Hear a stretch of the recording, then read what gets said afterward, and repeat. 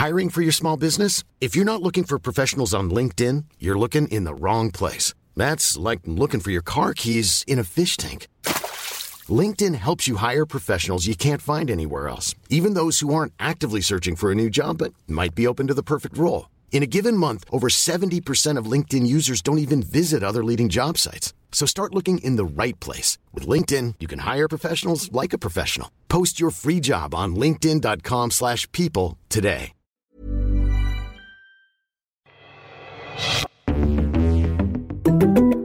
The White House this week unveiled an expansive series of reports on the crypto industry, which is made up of digital assets and servers and crypto mines that seemed kind of silly about a decade ago, but have since mushroomed into a full-blown thing we all apparently have to start thinking about.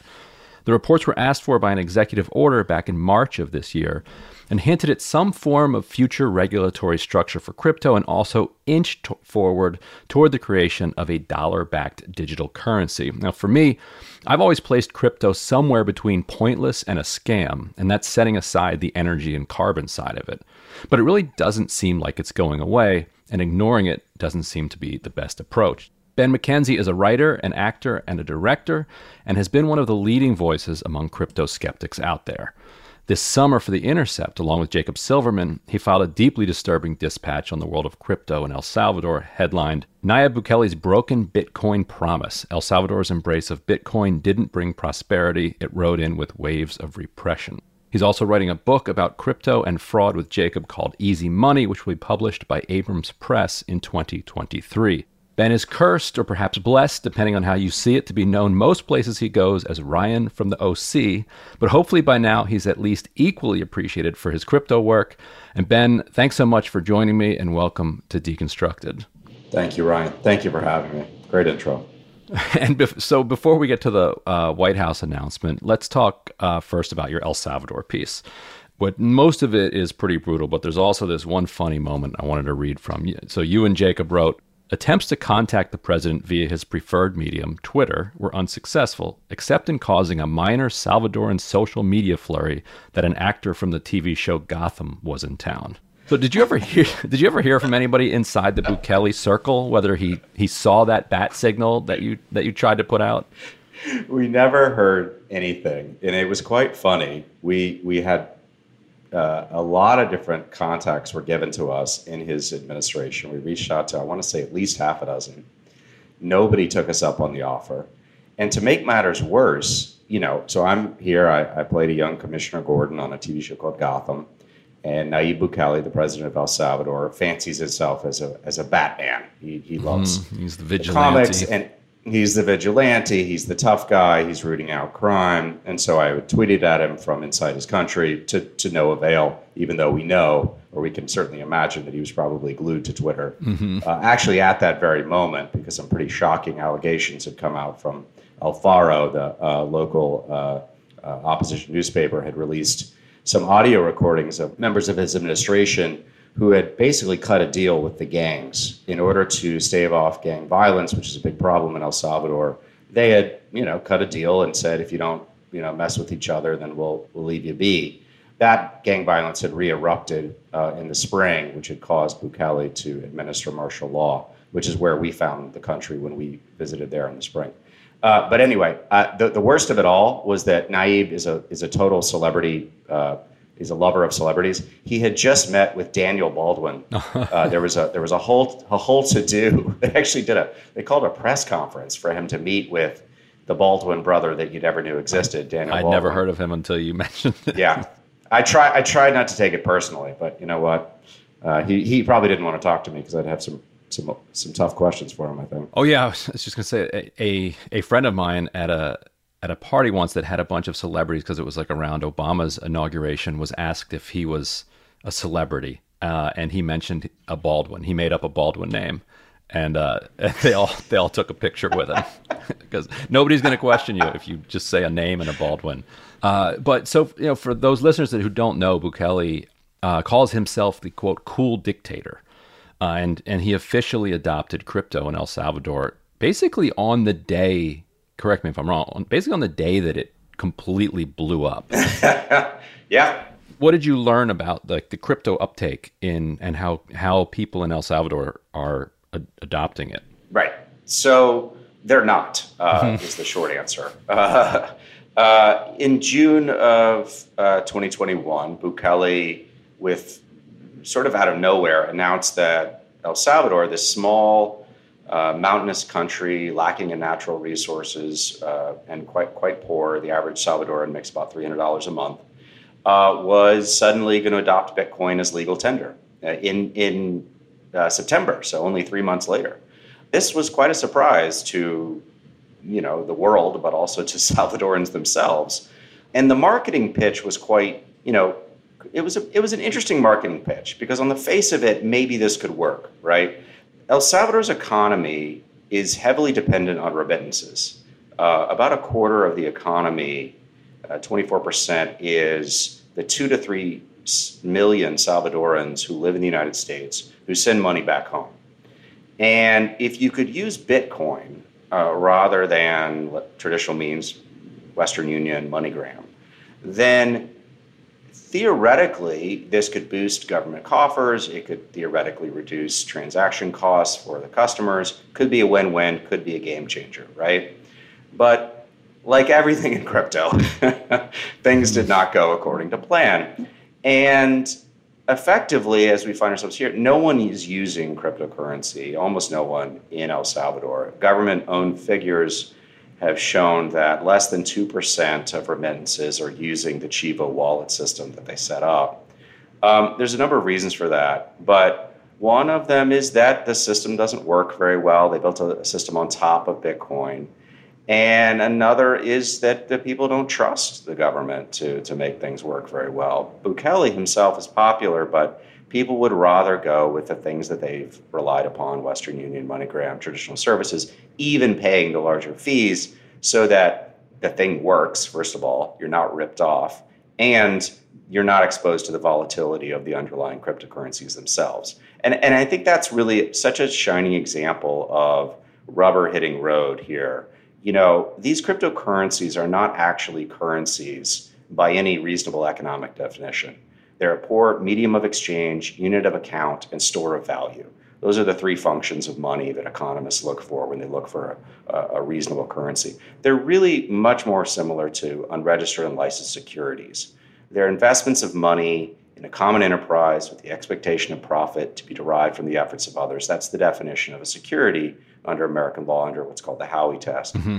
And they're being sold in these, unregulated marketplaces. So the propensity towards fraud is just sort of undeniable. And it's really kind of a sad thing that it got adopted by a country that could ill afford to spend the hundreds of millions of dollars that they spent to roll out this disastrous program. Securities, though, in general, represent shares in a thing, like in a thing that produces something of value.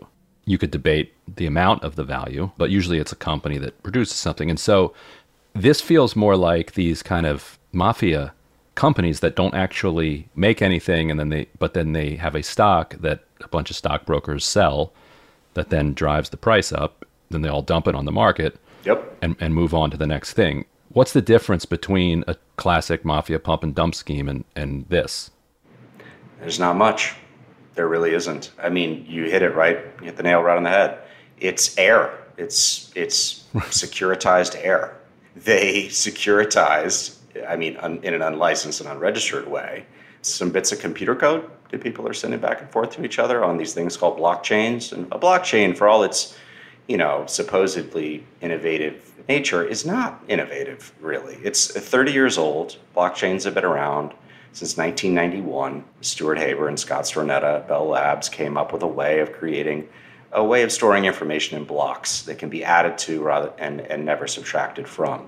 The reason that blockchain has not taken off outside of crypto is that it doesn't really work very well. And the computer scientists that Jacob and I have spoken to on the book, are extremely dismissive of this. So you're absolutely right. What they're really doing is they're telling a story. Robert Shiller, the Nobel Prize-winning economist, has spoken about this, I think, quite well. He's talked about how economic narratives form. And the narratives come from somewhere. In the case of crypto, the genesis, I would say, is the subprime crisis. which created a lot of distrust of financial intermediaries and banks and the financial system, for good reason, you might say. They utterly failed us. And so that energy was directed, you could say on the left it was directed towards Occupy, and on the right it was the Tea Party. But in terms of the cypherpunks, this was directed towards creating this quote-unquote, trustless currency. Well, it didn't work as a currency, but eventually it sort of worked as this thing that you could gamble on. Mm-hmm. And you could create all these other currencies, quote-unquote currencies, that, again, you don't know who owns the majority of these quote-unquote coins. You don't know what they're doing to inflate the value of those coins. There's a lot of what's called wash trading going on in crypto, where you basically trade the coins back and forth amongst accounts you control to inflate the value, to make it look like there's a market. And then, once you've gotten real people in, real money in, then you dump and you cash out into real money. That's happening an awful lot. That's why you're seeing arrests, almost by the day. And so when the crypto world blew up around the time that Bukele was adopting it, there was a thing called a stable coin that completely collapsed, which I found kind of amusing. Well, not amusing for the people who lost their shirts, but what is a stable coin? That if somebody told me that they were selling me a stable coin, that would be my first kind of indication to go away. Like, why are you calling this a stable coin? What's so stable about it that you need to put stable right in the name? So what's the difference? Such a good point, Ryan. I mean, one of the rules of thumb I've discovered in crypto is everything is the opposite of what it purports to be, right? Currencies are not currencies. Stable coins are not stable. Centralized means centralized. You can even combine them together, these meaningless words, to create meaningless phrases, like some absurdist attempt at German. There are things called DAOs, which are supposedly decentralized autonomous organizations. Well, they're neither decentralized nor autonomous nor particularly organized. They're a mess. And so there's a joke of the skeptic community that basically crypto is speed running the last half a millennia of financial mistakes, right? It's all the stuff that we've tried that just hasn't worked. And so your question is, why does it keep going? And the answer is, it's not working for the vast majority of people, right? Like the vast majority have lost money, but it's working for somebody. And so you have to ask, well, who's it working for, right? The people that issue the coins, the people that run the exchanges, the marketing companies that get the marketing dollars in, the celebrities who benefit. But the poor guys holding the bag here are the retail customers who have gone into the casino thinking they're going to get rich, and instead they lose all their money. Sorry, I didn't answer the stablecoin question. Be happy. Yeah, what do they pretend to mean by stablecoin? Sure. So a stablecoin is theoretically a coin tied to a regular currency, an actual currency. So in the case of El Salvador, the stablecoin that's really in question there is a company called Tether. One Tether is theoretically worth $1. And you should ask yourself, why is that necessary in crypto? Well, once you've entered the casino and you've bought a bunch of crypto, you probably want to stay in the casino for as long as they can, as long as you're winning. Because to come out of the casino and to transfer back into real money, you're going to trigger a taxable event. You're going to have to go through a bank account. And so you want something that you can go in and out of in between your speculative plays on the price of this or that crypto going up or down. But you don't want to be exposed to the volatility of crypto itself. Mm-hmm. So you're sort of Secretary Gensler of the SEC calls them the poker chips at the casino. And I think that's right. That's the correct metaphor. The majority of the transaction volume in crypto is actually conducted in stable coins. It's people kind of gambling with these chips and using them to also, I would argue, most likely manipulate the price of the other cryptocurrencies. Mm-hmm. And they're run by, in the case of Tether, who, by the way, Tether and the people that are behind Tether have allegedly been very involved in trying to reformulate El Salvador's security laws. And Bukele said as much, right? That's right. And so these guys they're going to be featured in the book. They're pretty, they're an amusing group. You're talking about a company that has 12 employees, according to LinkedIn, that was once worth $80 billion on paper. So I think it's now 60 something. So they've got a dozen employees. They're worth 60 billion. They have fewer employees than my neighborhood deli, and they're running a $60 billion company. Mm-hmm. And it's awfully hard not to look at them and say, well, they got a money printer, right? They got this thing that in the casinos, the crypto casinos, is supposedly worth $1, but how much real money's actually backing that? So they make the chips. They make the chips, but your question is, a chip is just a piece of plastic, right? In this case, it's a piece of code. What's the real asset backing it, right? And, if you want to go into detail here, one of the big tells of Tether, in my opinion, is the way they control the redemption process. When you're running a Ponzi scheme, one of the things that you really need to do is make sure that people are not trying to all get their money out at the same time, because it's not there. So when you try to get your money out, the whole thing falls apart. It's what took down Madoff was the subprime crisis. When the markets crashed, everyone tried to get their money out, only to discover that it wasn't there. That's when hedge funds run into trouble too. That's right. When they start to pause redemptions, everybody's like, "Oh, wait, why are you doing that?" That's right, and they're using leverage, and leverage is used in all sorts of mainstream financial products and things like hedge funds. But when you're actually running a Ponzi, when there really isn't a product there to begin with, that's when you get into real trouble. What Tether does is, and this is on their website, you can look this up, that you are not allowed to redeem Tethers for less than $100,000. They just won't even engage with you. So Tethers are being traded on the casino floor amongst participants, and the casinos keep a certain amount of liquidity there so they can go in and out.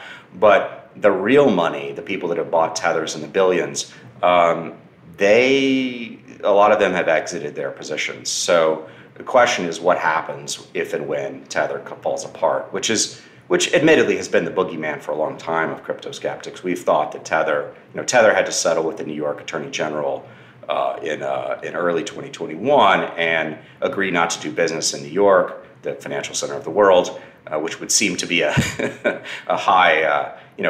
bad sign if you're running a supposedly revolutionary technology stablecoin company.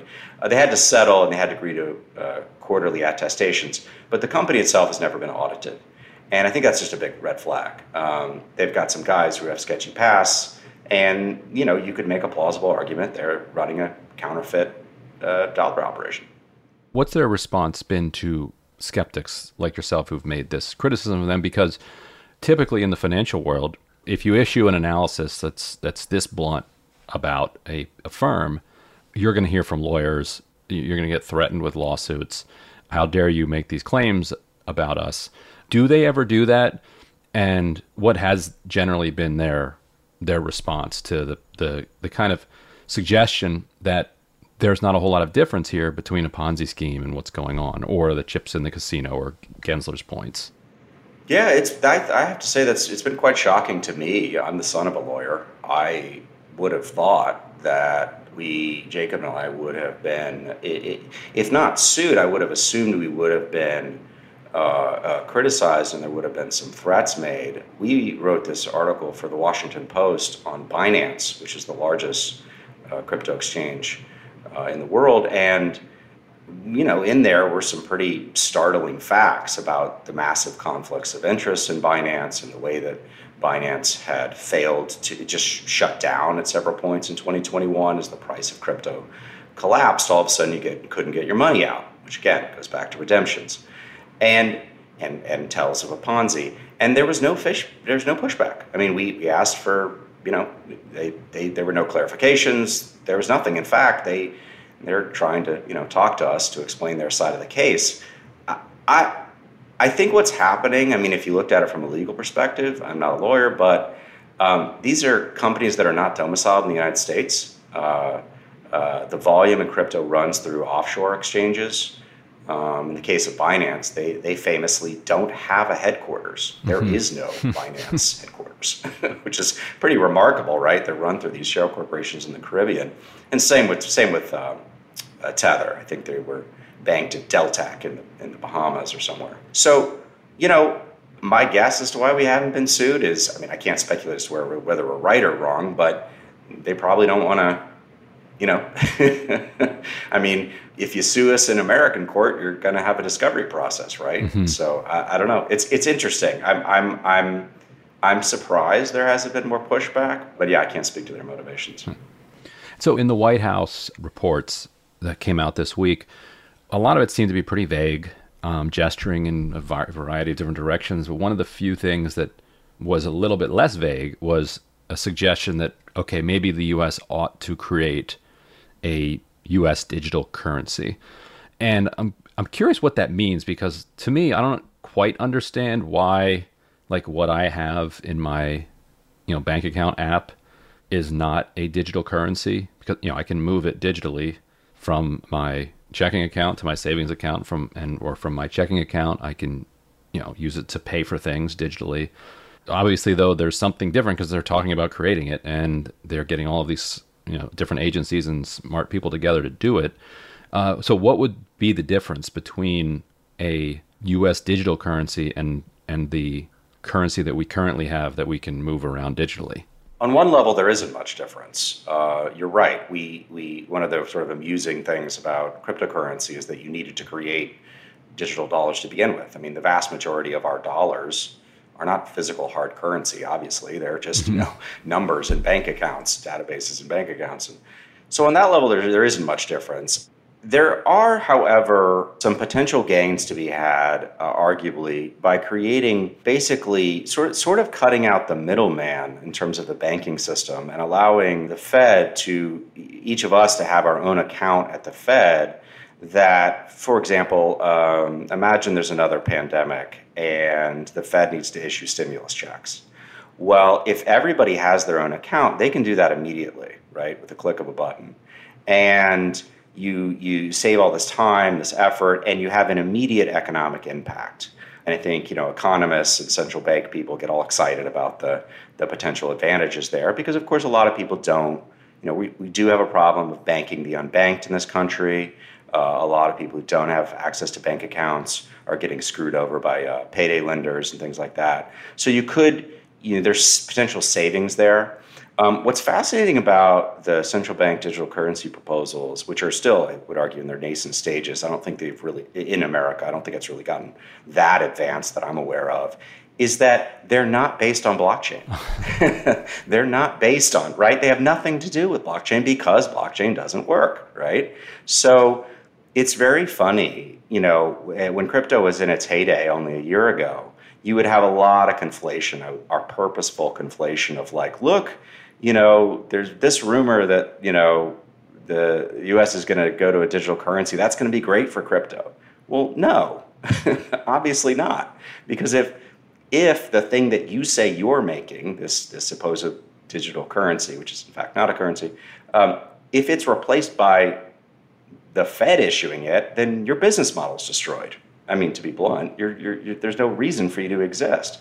But it's all kind of a bit of smoke and mirrors because what the Fed is really doing right now, as far as I can tell, is let me see, I've marked it. I'll just read from the statement. Sure. Quote, to make payments more efficient, the Federal Reserve has planned the 2023 launch of FedNow, an instantaneous 24/7 interbank clearing system that will further advance nationwide infrastructure for the instant payments alongside the clearinghouse's real-time payment system. So they're working on sort of like the plumbing of our banking and clearinghouse system. That's not sexy. It's not interesting. It doesn't really have much to do with retail, regular folks' everyday experience. But I think that there are advances that that are on the horizon there. Other countries are trying this kind of stuff. Brazil's trying it. India. But ironically or amusingly enough, this has nothing to do with blockchain, and none of them are using blockchain. So unfortunately, crypto is most likely going the way of the dodo bird. Does that mean that because they're not using blockchain, it wouldn't be as energy intensive? What is it about crypto that makes it is the blockchain that makes it so bizarrely energy intensive? It's the proof of work concept that is tied to Bitcoin itself. So proof of work is in order to basically, you're trying to run a system, quote unquote trustless system, which is a whole other topic we could talk about because you can't create, from economists it's very funny because you can't create a trustless money because money is trust. Right. we made up money. There's a great book, Money, by Jacob Goldstein, who is one of the hosts of Planet Money. And in his book, Jacob writes, the thing that makes money is trust. We made it up. So replacing it with the computer code is sort of, it's a story. It's an interesting story. It's not a true story. What proof of work is in order for us to run this system where we don't have to trust each other, we're all going to, validate each other. We're all going to run these computers that are going to sort of constantly check each other and make sure that the blockchain is accurate. And in order to incentivize people to validate those transactions, if they guess correctly, these computers run 24/7 and they guess at random numbers and letters. And if they guess correctly, they get Bitcoin. They mine a new Bitcoin and they get the money that's associated with it. It's not a very smart system, to be blunt. I mean, I went to the largest crypto mine in America, just outside of my hometown of Austin, in March of this year. It's called the Windstone facility. And it's a former Alcoa aluminum smelting plant that has now devoted to mining Bitcoin, where they just run these warehouses of computers. And they burn an enormous... Just banks of servers. Yeah, it's crazy, man. And they so in 2021, Bitcoin used the energy equivalent of Argentina. And the greenhouse gases, the estimated greenhouse gas used to consume that electricity, that energy, it more than offset the electric vehicle savings that we had accumulated globally for that year. So it's ridiculous. You're running this tiny little program which actually has quite few users. Crypto is actually quite small in terms of people who are actually trying to transact in it. And the cost is massive. And you're not getting anything out of it. Again, Bitcoin can only process 5 to 7 transactions a second. Visa can do 24,000. So when you talk to computer scientists, they just tear their hair out. They just scream, almost literally scream in agony, like, this doesn't work. Stop trying to make this work. You can switch from proof of work to what's called proof of stake, which is what Ethereum is doing, this thing called the Ethereum merge. But that then makes it awfully clear that you're running a security, because that's basically a proof of stake is basically like the people that have stake in it, that own a bunch of the Ethereum, they're controlling, what to do with the network. So that sounds like a share of a stock, right, to me and to the government, by the way. I think the SEC has already sort of hinted that that's going to be coming. So the whole thing kind of collapses in on itself, because again, there's nothing new under the sun. They're just taking money from people and speculating on it. And unfortunately, in this case, the casino is unregulated, so most folks are going to lose. It's that time of the year. Your vacation is coming up. You can already hear the beach waves, feel the warm breeze, relax, and think about work. You really, really want it all to work out while you're away. Monday.com gives you and the team that peace of mind. When all work is on one platform and everyone's in sync, things just flow. Wherever you are, tap the banner to go to Monday.com. Hiring for your small business? If you're not looking for professionals on LinkedIn, you're looking in the wrong place. That's like looking for your car keys in a fish tank.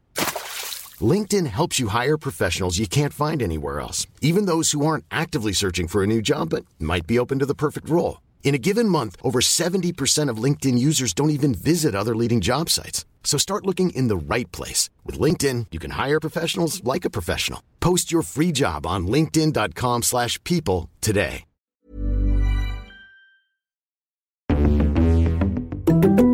And now one of the things that governments don't like about crypto is that it has been used, on the black market, and in there are cases where I think that's actually a good thing. Like in general, I kind of think that it'd be nice if people have some way of getting around government surveillance to a point.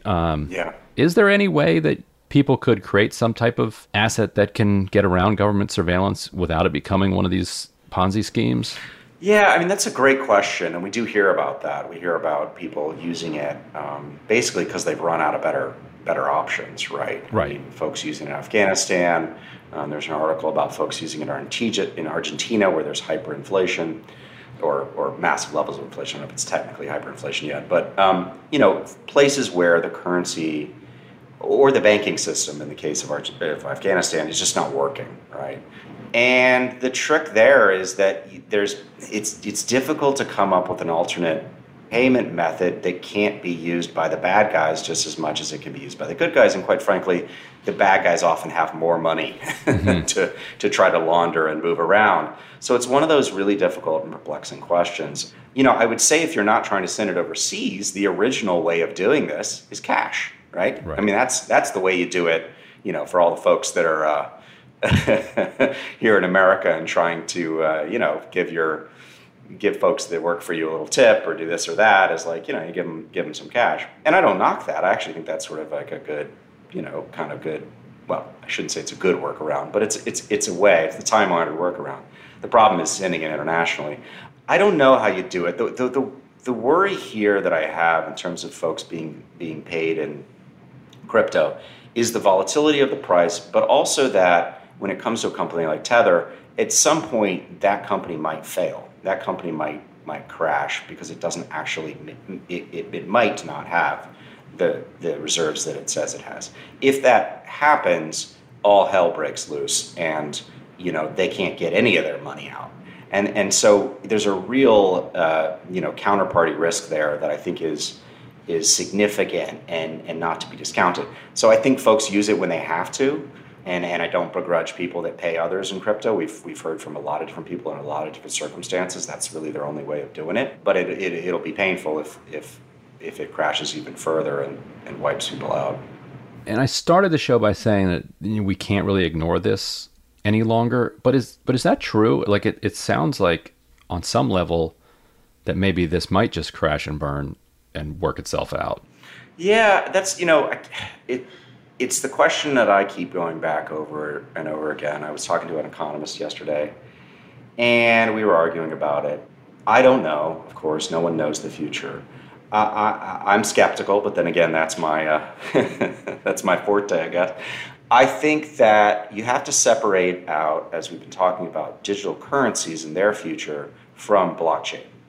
So when you talk about blockchain, I think blockchain will probably not, it won't disappear, but its uses will be confined to small systems where you would want to create an immutable ledger that could track, the economist I was talking to was talking about memorabilia, Pokemon cards. You could create a blockchain for Pokemon cards. People could trade them back and forth. Okay, sure.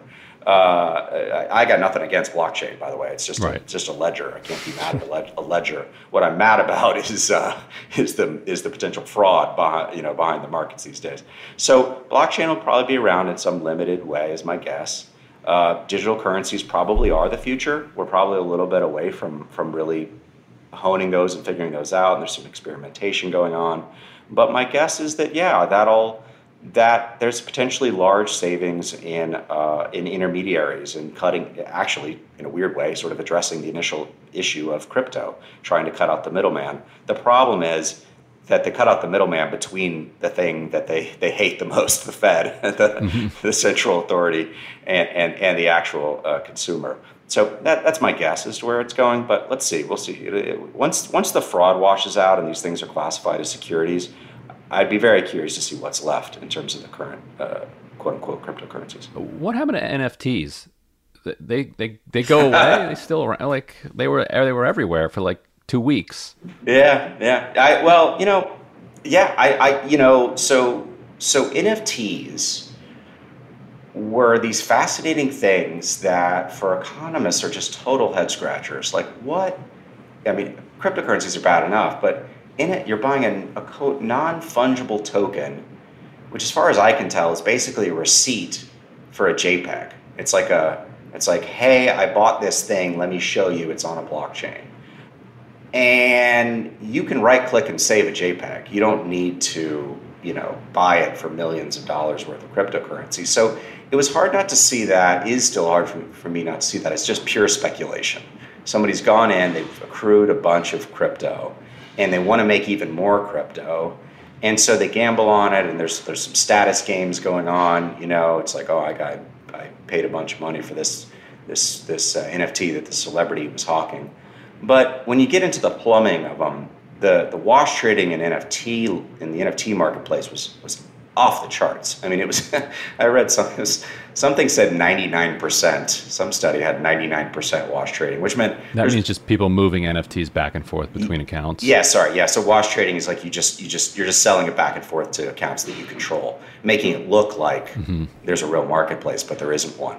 And so my suspicion is that sort of what happened is that it was even more filled with air, and as soon as crypto itself started crashing and people actually needed to get back out into real money, they're no longer speculating on NFTs, and it's the most bubblicious of all the bubbles. It pops the first, and NFTs are really fascinating because they don't even, in my understanding, they're not really even the digital art itself, which I think can be interesting.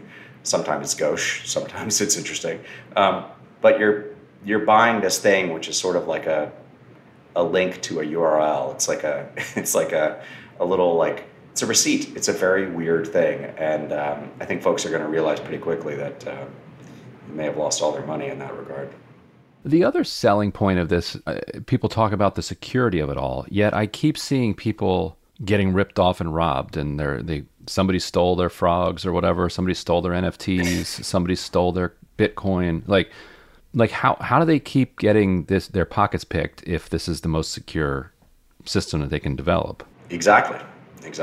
I mean, for a supposedly decentralized system, there's a hell of a lot of different protocols, and you got to do this, and you got to go through this person and do this intermediary. And at every juncture, because it's unregulated, there's not only nothing stopping people from ripping you off, there's also almost arguably very little even disincentivizing you from ripping you off. Like, why not rip you off, right? Mm-hmm.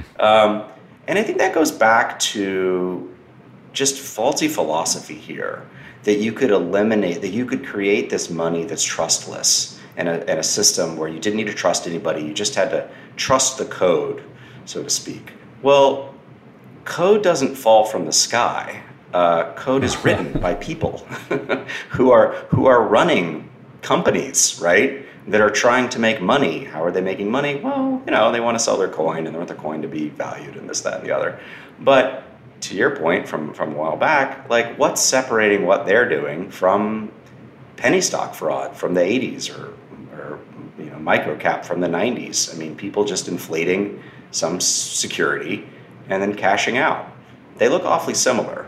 And I think in crypto, you just have to question, are we really going to keep doing this where people are just going to get ripped off? If you talk to folks in crypto, and I did, walking around South by Southwest and the Bitcoin conference in Miami, which is the biggest Bitcoin conference in the world, and I would ask folks about people who've lost their money due to scams. And one of the first people I asked, he goes, oh, well, I've been scammed. And I was like, what? He's like, yeah. I had to learn, I had to do my own research. It was a learning experience. And then I asked the next person. He got scammed as well. And I swear to God, almost everybody I talked to in crypto has been scammed at one point. It's sort of a badge of honor. It's like, I didn't learn this or that and the other, and now I know, and now I'm better. But you gotta do your own research. You gotta learn. It's fascinating to study from the psychology of it, because it really smacks a lot of like a multi-level marketing scheme where the system can't fail. You can only fail the system, right? Like it's not that the MLM that you work for isn't a good MLM. It's that you didn't sell enough of it. Mm-hmm. You didn't do it correctly. And it's sort of similar with that, right? But when you go down underneath it, you go, well, wait a minute. If you got scammed and you work in crypto, you're a guy who devotes your entire life to it, seemingly, then what hope do the rest of us have? And isn't money supposed to be easy? Isn't the whole idea of money that it's supposed to be convenient and accessible and usable? I think it really does get to the heart of the matter. Like, we wouldn't really tolerate that with online banking. Like, I opened up a SunTrust account and they took my money, but then I realized that I had, not checked the right box. And so the next time I opened up a SunTrust account, they didn't steal my money. I'd be like, no, Exactly. And why you can't steal my money? Exactly. And why do you know when you put your money in a in a bank, a licensed bank in the United States, why do you know your money's good? Because of regulation.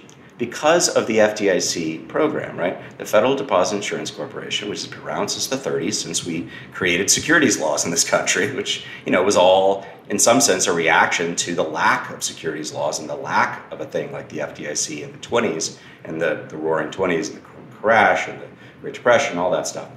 The FDIC, guarantees your bank account up to a certain amount. And so your money's good, and no one has ever lost a penny of an FDIC insured bank account since it came into being. So how does it work? Well, the banks, in order to get that FDIC license, have to follow a whole host of regulations, right? They have to comply with a whole bunch of stuff. Now, is the system perfect? Hell no, right? I mean, you saw in the subprime crisis, you saw the SNL, the savings loan crisis, you see these banks have all sorts of problems, but at least there's regulations, and the government's saying in exchange for following the regulations, we're your backstop. We'll make sure that everyone knows their money's good. That is a way of creating trust, right? Trust through proven experience, right? Through a track record. That's how it works, right? You don't just create trust out of thin air by saying, oh, it's code. It's like, it just doesn't work that way. And the White House report kind of waves at the possibility that the CFTC, I guess the Commodity Futures Trading Commission, might end up being the place that regulates them. I think it already regulates some elements or futures tied to crypto or something. Does that seem right to you, or do you think it ought to be the SEC, since you're talking about these things as securities? But if they're securities, are they illegal securities because they don't actually make anything? Exactly. So what government agency is in charge of regulating Ponzi schemes? Is it the Take FTC? a guess. Or they're illegal? No. I mean, you're talking about securitized. Right. Well, So they're illegal. FBI? They're illegal. So they're securities that have no product, right? They're a Ponzi scheme. They're nothing actually. Madoff didn't actually make the trades, or didn't make a fraction of the trade. So what do you think it is? Who's in charge of Ponzi schemes? Sorry, I'll answer for it. The SEC. The SEC is in charge of Ponzi schemes. If you go to the SEC's website, there is a page, the 7 tells of Ponzi schemes, 7 warning flags of Ponzi schemes. If you look at crypto, I think it checks off like 5 or 6 of the 7. Right off the bat. Right off the bat. So, look, as you can probably tell, I would like the SEC to be in charge. The CFTC would really like to be in charge. There's a whole, inner turmoil there as they're sort of battling over jurisdiction. And Bitcoin has been classified as a commodity, and it's a very strange case. We'll go into it in the book, but it's super boring, and I won't bore you with it now. But the 20,000 other cryptocurrencies that currently exist sure as hell look like securities to me. And the other thing I'll say here is the real risk of putting the CFTC in charge is that you're looking at potentially a lot of regulatory capture. The CFTC has the budget, I think it's like a fifth the budget of the SEC, or a sixth or something like that. And you see crypto really cozying up to the CFTC. One of the commissioners of the CFTC did a selfie with one of the big crypto players. Actually, she just did another one. Maybe it was a selfie, but a picture with the guys that she's supposedly regulating. She had deleted the first one, the next one, the last one's up. The SEC has always had trouble being taken seriously. It's often mocked, ridiculed for being ineffective. But if you want a really potentially ineffective regulatory body, the CFTC with a fraction of the budget, might be an even better choice. So all I really care about is the average Joe not getting swindled here. The thing with the SEC and CFTC, they're not the DOJ. They're not going to charge people with crimes they go to jail for. They can fine people. They can refer cases to the DOJ. But at some point, and the DOJ has got its hands full at the moment, of course, at some point, I'd hope for some folks to actually go to jail who committed crimes, be charged with those crimes.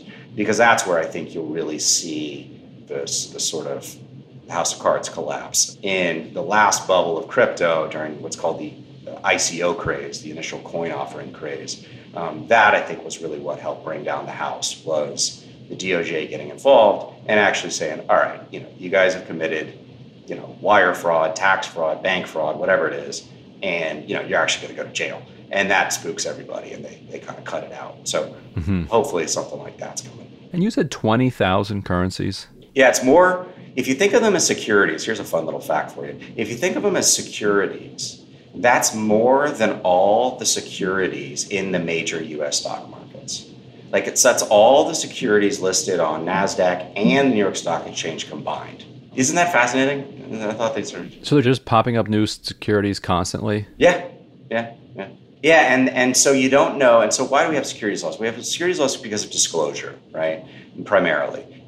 When you're giving your money, when you're investing in something, you're giving your money over to someone, you need to know who the hell's taking your money and what the hell they're doing with it, right? And so the SEC has all of these rules, all these forms you got to fill out. And are they perfect? Hell no. There's so much fraud going on. It's crazy. I'm writing a book about it, so I'm paying a lot of attention. But if you think the regulated markets are bad, I mean, imagine the unregulated ones, right? Where there's no disclosure, where you have no idea. These coins, you'll go on, you can look at some websites and you'll see who actually owns the majority of these coins. They could be like 10 wallets, 10 wallet addresses control 90% of the supply. I mean, what are we talking about? That's such a tell. That's obviously going to give over to wash trading and market manipulation, things like that. And regular people are not aware. They're hearing from social media, from their friends, hey, I made a bunch of money in crypto. Hey, you should buy it too. And then they buy and, they lose their money, or they can't get the money out, or, it's a recipe for fraud.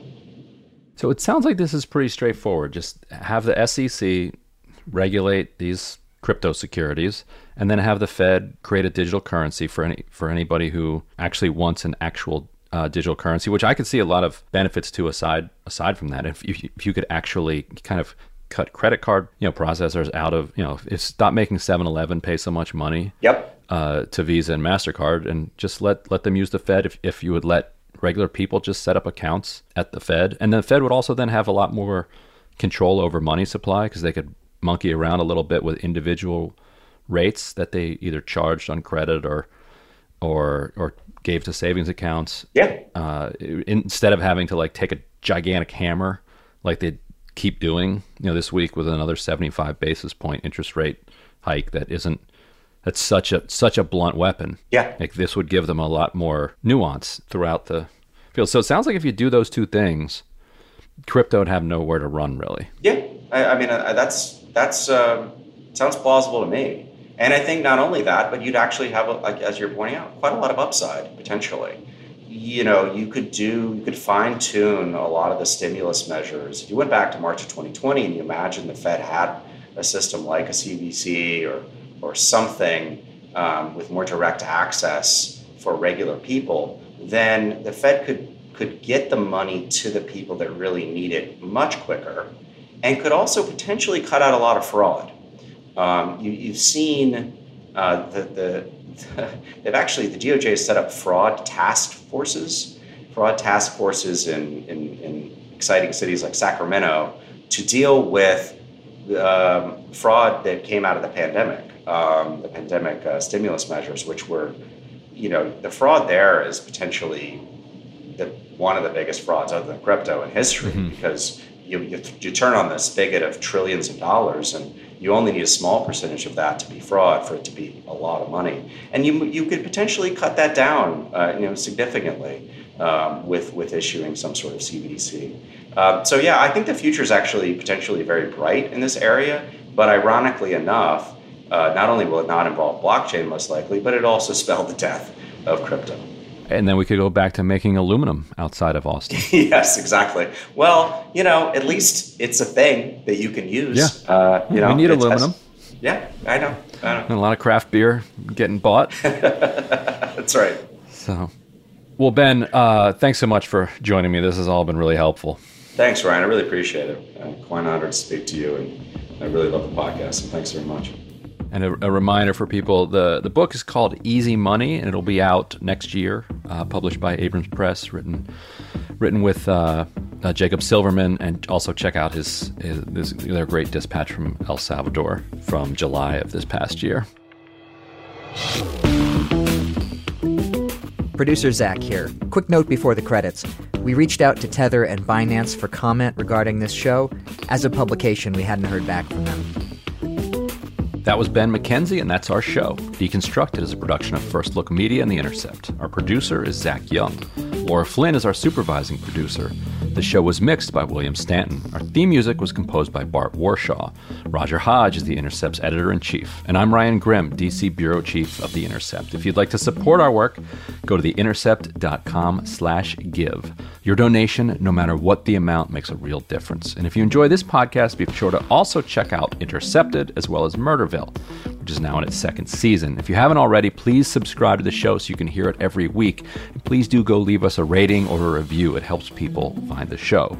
If you want to give us additional feedback, email us at podcasts@theintercept.com. Thanks so much. See you soon.